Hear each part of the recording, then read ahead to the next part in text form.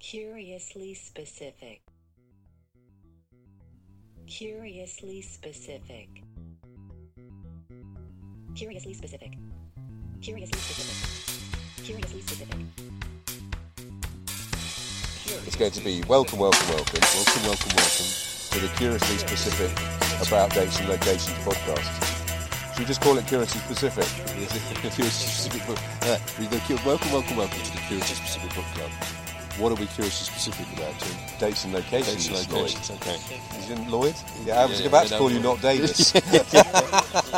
We introduce ourselves. I'm Lloyd Davis. No. I used to be Not Davis. You're Lloyd Shepherd. Yeah. I'm Tim Wright. Start again. So welcome to the Curiously Specific Book Club. This week we're talking about a book that we don't agree on. This week you brought me to Wapping. I brought you to and Wapping. And then we are going to go off down into Kent. Yeah. Because you're a man of Kent, aren't you? I'm a man of Kent. So what book is set in Wapping? A book that opens in Wapping. It's not identified as Wapping in the book, but it is The Mystery of Edwin Drood by Charles Dickens. Curiously specific. An ancient English cathedral town? How can the ancient English cathedral town be here? The well-known massive grey square tower of its old cathedral, how can that be here? There is no spike of rusty iron in the air between the eye and it from any point of the real prospect. We're parked up in the estate and we're looking for drugs. The sounds of the East End. We're parked up in the estate. I've never done that before. And the police are in pursuit. We're actually sat in the churchyard, which is St George's in the East, Nicholas Hawksmoor Church. We're looking at a children's playground. We parked up, we walked through the estate looking for drugs, and now we're hanging around in the children's playground. We are. That is in the spirit of the podcast, that is exactly right in the there. spirit of the podcast. Yeah, and in the spirit of creepy Charles Dickens, may I say. He wasn't as creepy as Thomas Hardy. Well, that's another podcast. He was quite creepy, though. This book is quite creepy. Is it creepy in a pervy way? I suppose it is mildly pervy. But I love this book because I think it's mad. It's mad and it's inconsistent and it's incoherent. There's a great Angus Wilson introduction to the Penguin edition in 1974 where he basically says that Dickens started writing this book as like a thriller, a taut thriller, and to try and keep up with the Wilkie Collinses of the world, who was now his brother-in-law by this stage. Nightmare. I know. When you're reading it, you kind of, Dickens being Dickens is chucking all sorts of stuff in. And then literally by chapter 5, you're like, mate, you're not in control. You don't know where this is going. It's crazy. It's a roller coaster of a story you're not in control of. Yeah, he adds more and more stupid characters. And mate, I've been there. Angus Wilson doesn't say this in the introduction, but it's kind of implied that this book literally killed him. Oh, come on. He wasn't very well. Because he just couldn't keep on top of it. So it does feel like it's a story told by some excited child that goes, and then, and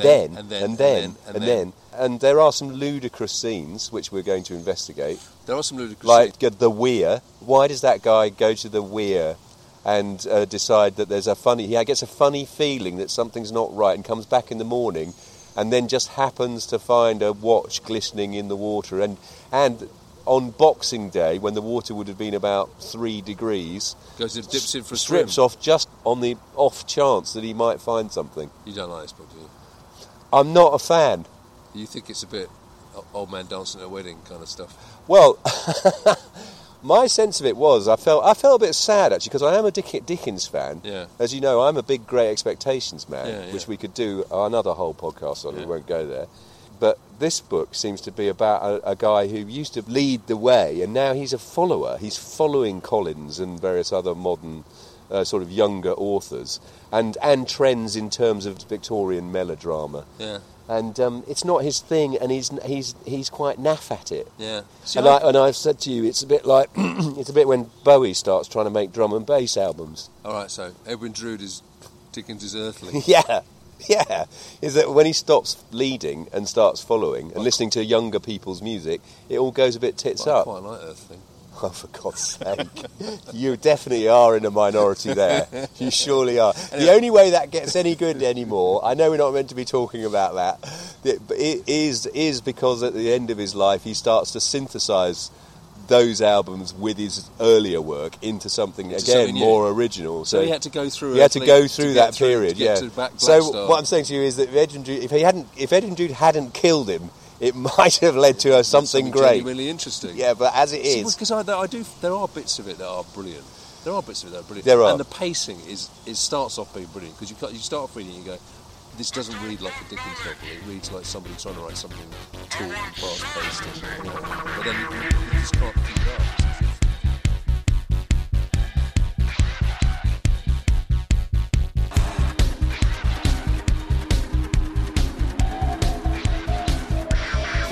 Where does the book say we are? Well, it doesn't say Wapping. No. In Anywhere. fact, it doesn't actually say London. No, it doesn't say London either. But he definitely does then leave, so he definitely gets up. We're talking about John Jasper, right? Yeah. It's a great little setup, actually. He says, he is in the meanest and closest of small rooms. Through the ragged window curtain, the light of early day steals in from a miserable court. He lies dressed across a large, unseemly bed, upon a bedstead that has indeed given way under the weight upon it. Lying, also dressed, and also across the bed, not longwise, are a Chinaman, a Lascar, and a haggard woman. Very good. So I've got a little thing from Frederick Kitson, The Novels of Charles Dickens, a bibliography and sketch of 1897, who states that Dickens placed the scene of Jasper's opium smoking in a court just beyond the churchyard of St George in the East, Stepney. The Reverend Harry Jones, rector from 1873 to 1882, mentions that the old crone, Princess Puffer in the book, the old crone was known as Lascar Sal. Okay. Do you know what a Lascar is? No, not really. So a Lascar was a sailor from Bombay. Okay, right, okay. A Lascar Sal, and was living at the time he wrote, 1875. The John Chinaman, so there's a John Chinaman she mentions as being across the court. Okay. And she's very jealous of his business. Right. The John Chinaman of whom she was so jealous in her trade was George R. Singh, who died in 1889 and resided at 31 Cornwall Road, St George's in the East. And at the inquest it transpired that death was due to the rupture of a blood vessel accelerated by destitution. There you go. God, okay. When the novelist visited him, he kept an opium den in New Court, Victoria Street, which is where we're parked. That's where we are, right. Which used to be a house of call for Chinese seamen coming to this country and others who indulge in the use of the drug. The particular den described in the story was pulled down some years ago, this is in 1897, right, to make room for a board school playground.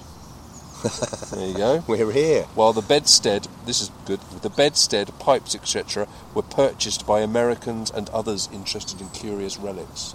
What? So I read a story somewhere else that an American, Dickens visited this place with an American friend, and I read somewhere that the American friend did actually buy the bedstead that supposedly was the model for the spike that Jasper's lying on in the beginning. God, you wouldn't want that bed in your house, would you? It'd be filthy. It would be very nice. Oh, dear, you'd have to fumigate it. It would be very nice. It would be unbelievable. Yeah. But anyway, so there's a playground. Yeah. He then lays certain silver money on the table, finds his hat, gropes his way down the broken stairs, gives a good morning to some rat-ridden doorkeeper in bed in a black hutch beneath the stairs, and passes out. Well, either way, passes out. And that same afternoon, the massive grey square tower of an old cathedral rises from the sight of a jaded traveller. The bells are going for daily Vesper service. Right. So that's where we've got to So get he gets to. from here to the massive grey tower that of same an old afternoon. cathedral. And we're going to have an interesting conversation too about how he got there. And it's going to involve trains, and it's going to involve timetables, and it's going to involve connections at Paddock Wood. Can we stop for a coffee? Yes. Curiously specific. Well, should we talk a little bit about how we think John Jasper would have got back to Rochester? Ooh, okay. Yes. Do you want to wait until we're currently driving through the Isle of Dogs to try and find the Blackwall Tunnel, because we are doing it by car. There's a few comings and goings between London and Rochester in the book. Cloisterham, not Rochester. And there's quite a lot of debate about... Well, actually, there's not as much debate as you'd imagine about when the book is set. But this business, how quickly they get from between London and Rochester, and their mention of a train, but it also obviously plays into our hands. But also, curiously specific podcast. But they don't arrive in Cloisterham, aka Rochester. Yeah. They don't arrive there by train. They arrive there by carriage, and the reason for that is. Come on, then. I'm going to talk to you about train lines now. Okay. The London to Greenwich train line. Yes. Opened in 1838, and then there was a requirement to build a train line from London to Dover. Yes. And there was lots of toing and froing about how they were going to do that. And this being Britain, it all ended up as being a bit of a cheap fudge.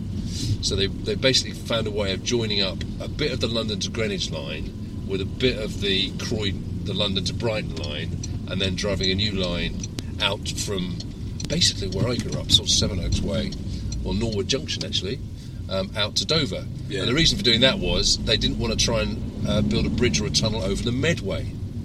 Right? Oh, not Medway, surprisingly. Big obstruction to get around. Yeah. Big obstruction to get around. I get that. So what they did is they chucked a train line out from around Norwood Junction straight out to Dover, and then in 1844 they opened a new bit of that line from Paddock Wood up to Maidstone. How do you know all this stuff? Because I care. Gosh. So they opened up a new train line up from Paddock Wood to Maidstone. So in the book, there's quite a lot of mention of people getting a train and then a carriage. Yeah. So the contention of Wendy Jacobs, who wrote the notes to Edwin Drood and quite a few other people, is that they're actually getting the train from London Bridge to Maidstone and then a carriage from Maidstone to Rochester or Cloisterham. Yeah. Okay. Maidstone sounds more likely to me than Paddock Wood. Yeah. Because it's a main Paddock Wood's place. a bit too far away. And they'd be taking a lot more post, wouldn't they? Yeah. Which means the book must be set in or after 1844. Perfect, well done. Yeah. Well done. We always like it when you get to a date. There's a reference book to the unfinished railway station, right? Which is presumably London Bridge, okay? So, but you said it opened in 1838. It opened in 1838, but it's basically been extended and being rebuilt still all the way to this day. To this day, they've still not finished the bloody thing, right? So basically, it's big because these new lines are opening all out of London Bridge, right? Yes. So you got one line. So it would have been an emerging station in 1844. In 1844, okay. Now there is a mention then about Christmas, isn't there? There's a mention about Christmas falling on a Sunday. David Seabrook in All the Devils Are Here uses to date the book in, I think, 1838. We'll check that in a minute. But you're saying, frankly, that's impossible because the train wouldn't have been there. Good work. Okay. Good work. The train wouldn't have been there. So there's a slight inconsistency. In a Dickens novel? No, in David Seabrook's analysis of it. Well, we're going to come to that. We're going to get to a location where it will be explained why Seabrook would want that to be the case. But the Wendy Jacobs, without ever actually taking the issue head on, one of our discoveries recently has been the Charles Dickens Notes series. You've got the notes on Great Expectations. My favourite book of all time. Yeah, you love it, don't you? Great Expectations. I've got the notes on Edwin Drood, which is really good, written by Wendy Jacobs. And she never actually says what the date of the novel is. She never really takes that on, but she basically assumes it's 1844 because of this train stuff. So she's done the train research as well. She's done the train research. She researched. You'd get on very well, wouldn't you? Me and Wendy would get on. So I think it's 1844, maybe 1845. The big question still remains: why is it 1844? Why is he setting a book that he's writing in 1869? 25 years earlier. Well, we're just going into the Blackwall Tunnel, folks. So we'll come back to that in a minute, folks. Oh. Curiously specific. So why have you brought me here? And where are we? We brought you here because of David Seabrook. Is this All the Devils All Are the Here? Devils Are Here. So obviously Edwin Drood, there's all sorts of mysteries about Edwin Drood and who killed who, and is Edwin dead or is he still alive, and all this kind of stuff. There's various candidates as to who actually killed him, if anyone killed him. David Seabrook in All the Devils Are Here says, "All the same, I'm going to offer the Droodists something. I'm going to offer them Richard Dad." And this is something that was written in 1857, I think. It was during one of these walks that Dickens showed me in Cobham Park, which is right in front of you, the stile close by which, after a fearful struggle, Mr. Dad had been murdered by his lunatic son in 1843. Dickens acted the whole scene with his usual dramatic force. Oh, God. And that's the style right there. Oh, my God. Dickens had several first-hand sources of information about Dad. Augustus Egg was a member of his circle, and so was William Frith.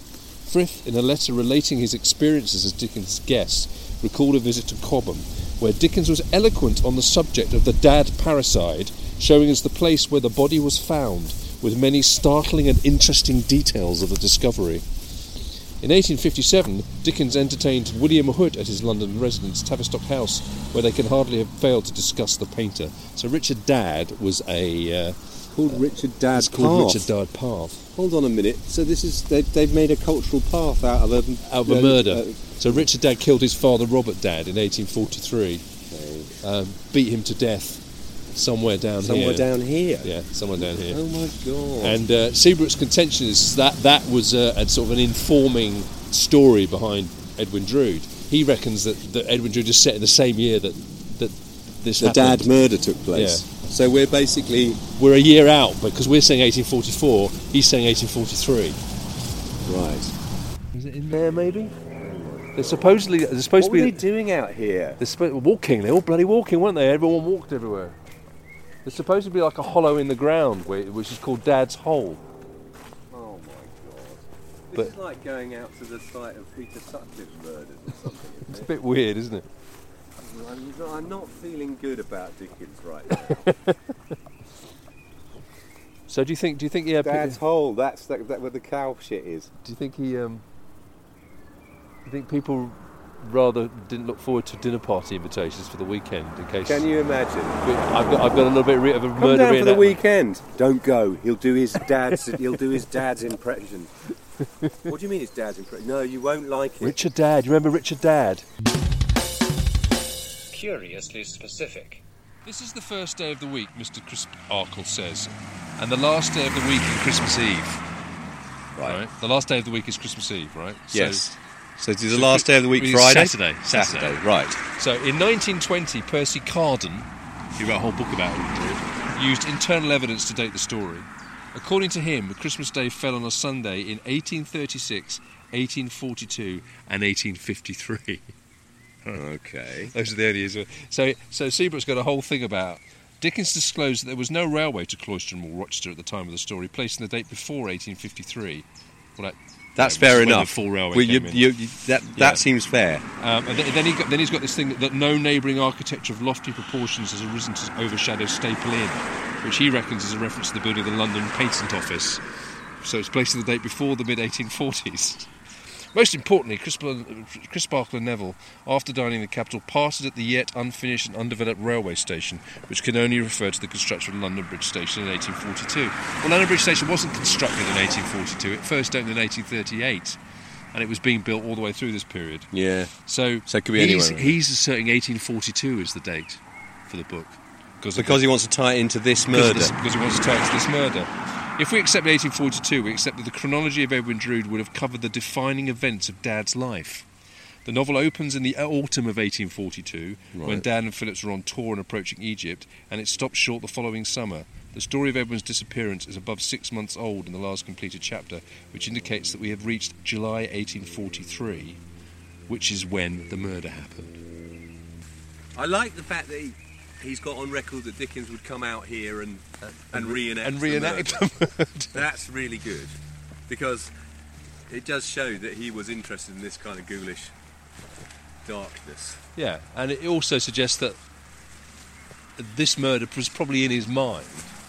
If we accept, as lots of people don't accept, that actually Edwin Drood is dead and John Jasper killed him because he's a bit of a nutter. Yeah. Then this is the kind of model murder that might inform that. Marvellous. So he would have been stood there, Dickens, Going, And then he pulled out a club and beat his poor father to death. I think he would have stood like this. And now, lunch. Yeah, like this. And then he had an axe and he did this. And then, because he would have cut the artery, the blood would have gone spurting like spurting this, everywhere. right in your face.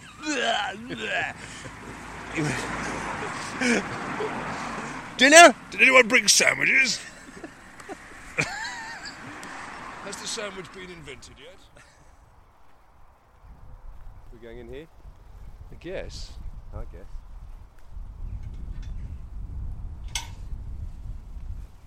Public footpath.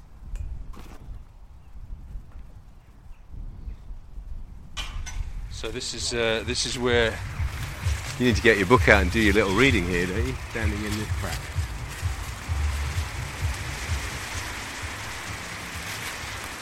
So this is according to David Seabrook. I think we can go around a bit further. So the dads were an established and respected Chatham family. On Monday the 28th August 1843, father and son, Robert and Richard Dadd, set off, reaching Cobham, Richard's choice, after a journey of about 5 hours from London. So that interestingly, 5 hours from London to here, before the railway opened. The year before the railway opened. They ate at a local inn, the Ship, and accommodation was reserved for them in the village. It was evening now, and Robert was tired, but at Richard's insistence they went for a walk together in the park, where Richard attacked and killed him. The body was discovered early the following morning, and a search began. So remorseless was his determination, reported the Kentish Independent, that he had plunged the knife 3 times up to the hilt in the breast of his victim. Richard Dadd was neck. So Richard legged it. Okay, what's going on here then? This is like bins. It's a dump, mate. It's a dump. It's a dump. It's Stig. It's another Stig dump. It's the school dump. Where terrible things happen, not lovely things. Right. The spot selected for the murder was the most fitting that could be chosen for the perpetration of such an appalling crime. It is on the edge of a deep dell or ravine, which is surrounded by a belt of ancient elms, and through but a few paces from the high road, the scene wears an aspect of the deepest solitude. Let me just take a moment to look at those 2 seats with an iron bar on one of them. Very nice. Look, you can see the dip. Oh my God! You can actually see it. Oh my God!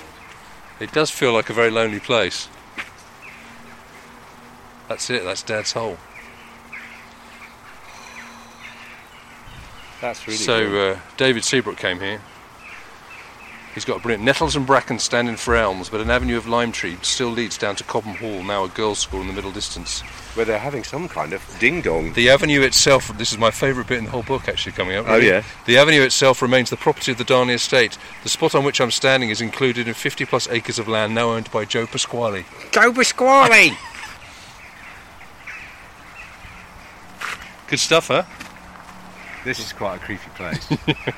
So now we've got to imagine Dickens standing here with his weekend guests, going yes, and then he thrust the dagger into the stomach 3 times up to the hilt. But he was dead after the first blow. Up to the hilt. Blood would have gushed him. Apparently Kent police exercise their dogs here. So I think now might be the time to leave.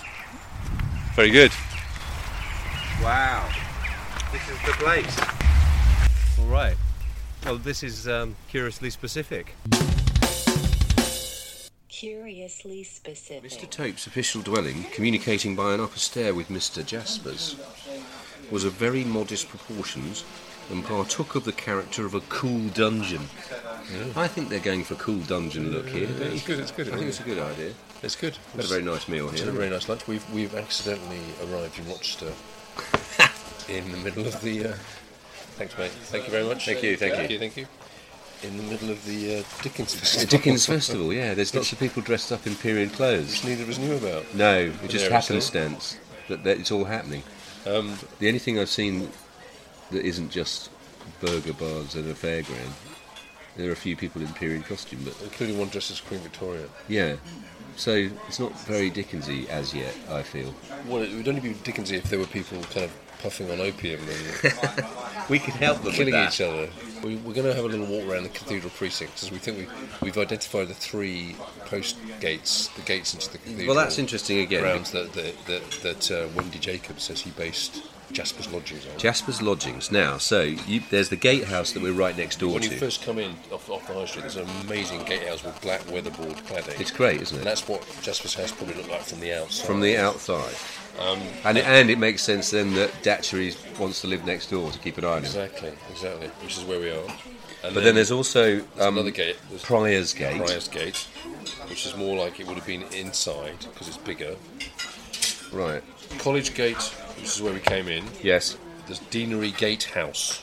Yes, okay. Which is probably more the right size. And then there's Prior's Gate, which is probably in the right place. Oh, in terms of being So right within the One cathedral. looks right from the outside, one looks right from the inside, and one is in the right place.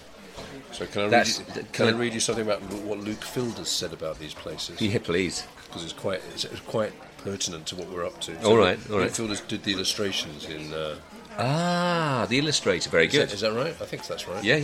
In the edition of the book. No, I'm happy with that. And he was asked about, where was Jasper's house? Mm-hmm. And he says, "You see, I never felt the necessity or propriety of being locally accurate to Rochester or its buildings," which I like.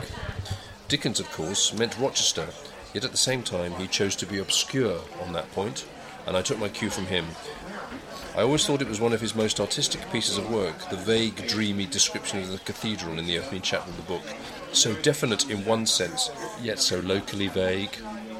So that can be our other podcast. Locally vague. Locally vague. So I think you're making my point again. Yeah, I am, yeah. That Dickens is not curiously specific. He's locally vague. It's more of a And he's feeling. It's more of a feeling. He's artistic about But it. even on Dickens Festival Day, right? Yeah. You do arrive here. You park in the multi-storey out in the wasteland by the railway station. Yeah. Odd Yeah, kind yeah. of landscape. Yeah. You walk in under a tunnel. Yeah. And you come on up into Rochester, and you see the cathedral with the big spike Yeah. tower. Yeah. Next to the Norman castle, right next to each other. Yeah. Quite high up above the river, and it's quite picturesque. It is It's quite striking. Atmospheric. It is quite You've striking. caught the sun. Yes, I have, yeah. Oh, look, there's a couple of Victorian bobbies on stilts. Victorian bobbies on stilts. I didn't think I was going to say that today. So we need to describe to the listeners what the hell's going on here. So we're walking down the high street of Rochester. It's the Dickens Festival. It's the Dickens Festival. The Dickens We didn't know Festival. that, did we? We didn't know when we arrived. So essentially, I've just walked past the Spirit of Christmas Yet to come. yet to come, And the spirit of Christmas. and we walked past Fagin Christmas as past. well. We walked past Fagin with the fake nose. And there's a number of people just dressed up in bogus Victorian garb, including a couple with a huge perambulator. With a containing little- a very small plastic doll. Very odd. It was a bit weird, wasn't it? Yeah. Oh my god. It's a combination of sort of Dickensian tribute and then the Kentish Paul. There's probably about as many tattoos on display here as there would have been in the sailing heyday of the 19th century. Indeed. So it's quite a heady combination. It's extraordinary. Fair play to the Indian restaurant called The Taste of Two Cities. Well played, well played. Well played. Well played. Well played. The greengrocer's called Pips, which was my favourite. Yeah. Which We're is moving quite off something. the main card. We're So now walking up Crow Lane. why there are a bunch of Scottish bagpipers here? I don't get that at all. I don't Playing remember. Mull of Kintyre. Yeah, is that Famous a Dickensian ditty? No, So it's rammed though. It's busy. it's absolutely heaving. We've just had a very nice lunch in Tope's house, Tope's house. which claimed to be the genuine house of Mr. Tope, as Yeah. if Mr. Tope was a real person. Well, that It's happens. weird, isn't it? The whole town's got this weird kind of, is it real or is it fiction? So this is about to begin. Okay. You're very welcome to come. Is it just you on your own? Or? No, it's two of us. Yeah. Yeah. Well, what do you mean two? I think it's fine. We'll finish about 4 o'clock. It's an hour. So they're having a mayor's service. service. They didn't let you in. They wouldn't let me in. You didn't like the cut of your jib. I'm not really dressed for it, to be honest with you. Oh, it'd be good if we could find the choir master, don't you think? Because I'm out the front there. I got a picture of the mayor, 2 vicars, some bloke with a ceremonial garb. They're all here, aren't they? Yeah. They're all here. Should we Yeah. go and burgle some houses? They're all suspects. The graveyard is here. The great burial ground, yeah. The burial We've just ground seen is a- here, which we've is just very seen a- atmospheric. Just seen the grave for Mr. Dorrit, Yeah. 1837. So Again, Charles didn't use the phone book to make up his name, so he popped down here. say what you see. So you see, we're standing outside the deanery gate. Yeah, so now we've seen the 3 places. Three- This was called the Sextry Gate. Of St Andrew's Priory. Are you laughing at Sextry Gate? Sextry. Let's go to the Sextry. Tim was privately educated, everybody. But yeah, no, he's. Why did they change it to deanery? So this is the right size, but Ah. it's in the wrong place. What, the whole of this would be, he'd live in the whole of that? No, the upstairs. Upstairs bit, because it's double fronted. Because it's wider. So this is the one that's the right size. The right size. The one at the back Back is is- in the right place. in the right place. And the one at the front looks right from the outside. You see? I get you. So the one at the back is near. That makes more sense because in the it'd be precinct. part of the gang. In the They precinct, all live on the same street. And they all know each other's just business. around the corner from Septimus. Yes, so basically we saw that there's that row of houses. It makes so much more sense. The idea that it's very gossipy, enclosed very places. You look out the window, you can see everybody's business. It's just the perfect place to have a murder mystery. Yeah. Which is a bit of a shame that he slightly dropped the ball on it. It's a bit Midsummer Murders, actually, really isn't it? It really is. That's what I was thinking. I was going around it. Or Inspector Morse. No more Midsummer Murders. I really thought the graveyard would be bigger because of Durdle staggering around in it and seeing ghosts and stuff. Well. Are there? There aren't many though. Oh yeah, but it's not big, is it? No. I thought it'd be bigger. Very small. Which is maybe why he had to kind of invent it a little bit. But it just feels like that. I thought it was going to be more gothic and sort of shadowy and gaps where more haunted. We should go in the winter. Yeah, that's what I felt. Still, I like it. I like it as a setting. That's what's interesting, isn't it? The emergence of the kind of modern thriller. Yeah. With Wilkie Collins and Poe and Conan Doyle later on. And he can't do it. He can't crack it. Man out of time. It's too compressed. He had to die. Out of time. It's too compressed. Yeah. Exactly. He'd had his golden heyday. It's like David Lean in films. He's just gone. It's like David Lean trying to do a Mission Impossible movie. Can you imagine how bad that would be? It'd be really bad. Yeah. It'd be really bad. Yeah. That's good. Two analogies we've now had is David Lean doing Mission Impossible and Bowie doing drum and bass. There you go. Englishmen out of their depth. Orans, not this. Go round. Damascus, Orans. Damascus. No prisoners.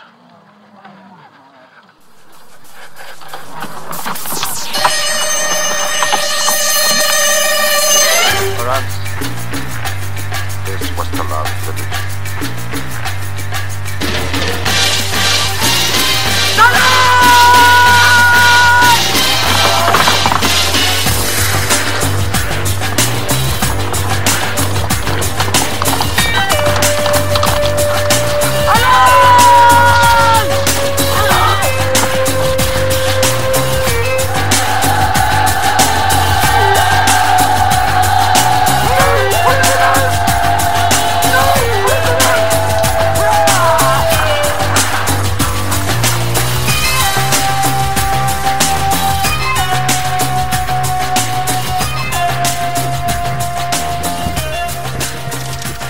So, It's clearly bollocks. this is a profanity-free podcast. Sorry. It's clearly Cobblers. incorrect. Dickensian cobblers. So we're now, 7 or 8 miles upstream from Rochester? And no weir. There's no weir, and the river is really wide still and quite deep. We've just met a chap on a bike who was also a bit lost, but he said he was from around here. He didn't know of a weir around here. No. So I think the weir is an invention. Guess what? Yeah. He made it up. But is it the most egregious invention we've come across yet? Everything else he's described has been sort of, a synthesis of Rochester or something like that. This is just a complete fiction, right? Well, it's the device to find the watch, isn't it? That's what it is. So if we were attending a Charles Dickens speaking tour, you'd be at the back of the room going, when he asks if there are any questions, Oh, he'd be at the back of the room going, Mr. Dickens. Yeah, me, Mr. Dickens. And he'd go, it's that guy again. It's that guy again. It's the weir guy. He's banging on about Cloister and Weir. Is there any security here? But Ordnance Survey says there's a footbridge here, and there's not. I can't see a footbridge. No. Why a weir? Of all the things he could have, of all the ways he could have discovered. Have you ever seen that play, The Weir? No. So obviously the relentless sort of rushing of the water. Yeah. And the darkness and the fact that lots of children died in weirs over the years. Yeah. It's definitely a sort of dark symbol of doom and. So he wanted a weir, and he was prepared to invent one. Yeah. I think he also wanted to think about Mr. Crisparkle in the nudie doing a swim. Okay. No, you brought. I was with you up until. I lowered the tone. I was with you on the gothic imagery, but on the slightly pervy Christian perviness, that's just not on. So anyway, we're Is saying there's no weir. Is it the only example of full nudity in Dickens? Oh, good question. Good question. I can't think of another example. Right, we've gone round the bend in the river. It's still no weir. Really a not. bucolic, peaceful scene as we enter the upper Medway, And no weir. and there's no weir. And the Interesting little footpath, walk this, though, the isn't it? footpath's come to an end as well. Well, all these seashells on here. It's kind Where of these are from? quite odd, isn't it? Well, we've I seen wonder some- what's crunching on the floor, and it's actually seashells. We've seen some places today. Are we going to go and try and find Neville's pub? Neville's pub. Let's go and find the pub. Okay. Curiously specific. Cheers. I got you to a pub We started off in Wapping. We ended up in a pub. called the Green Man. This is basically how you want to end all these podcasts, isn't it? In a pub. Essentially, yes. That's my plan. We're in the Green Man in Longfield Hill. I haven't made you eat any Dickensian victuals. What No. you should be doing is having a fried sole and a pint of sherry. Well, I had fish and mussels. That's quite Dickensian. You didn't have a pint of sherry, though. Didn't have a pint of sherry, no. And a I'm pint never doing that. And a pint of Whitstable IPA. It's very, very tasty. That was quite nice. So we're in the Green Man in Longfield Hill because there's a scene in Drood where Neville Landless, Let me find it for you. the supposed, or everyone thinks is the man who killed Edwin Drood, goes for a walk. Neville Landless had started so early and walked at so good a pace that when the church bells began to ring in Cloisterham for morning service, he was 8 miles away. As he wanted his breakfast by that time, having set forth on a crust of bread, he stopped at the next roadside tavern to refresh. So, he finds a place called the Tilted Wagon, a cool establishment on the top of a hill, where the ground before the door was puddled with damp hoofs and trodden straw, where a scolding landlady slapped a moist baby with one red sock on and one wanting in the bar. That's very Dickens, isn't it? Where the cheese was cast aground upon a shelf in company with a mouldy tablecloth and a green-handled knife in a sort of cast-iron canoe. This is beginning to sound like Dickens does TripAdvisor. Where the pale-faced bread shed tears of crumb over its shipwreck in another canoe.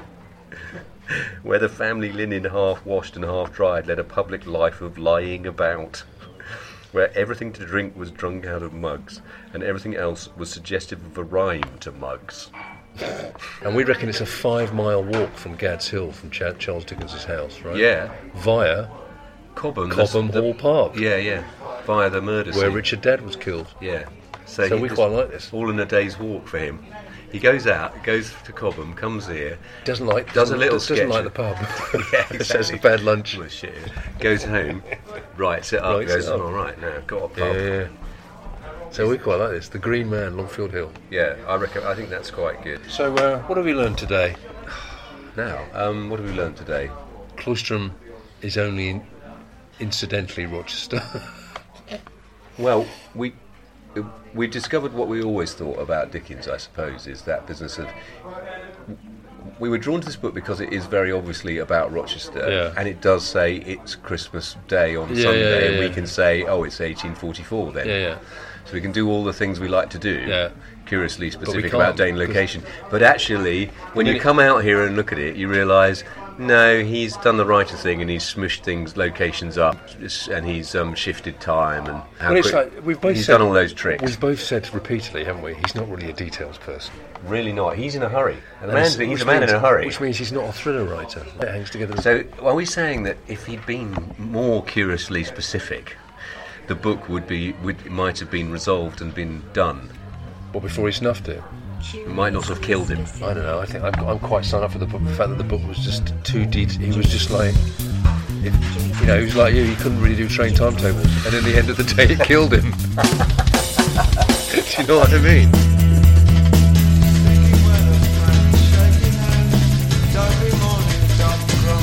Little wonder then, little wonder, you little wonder you. Big screen doors, trips and explosions, sleepy time, that's full of you. Little wonder then, little wonder, you little wonder you. Curiously specific. Curiously specific.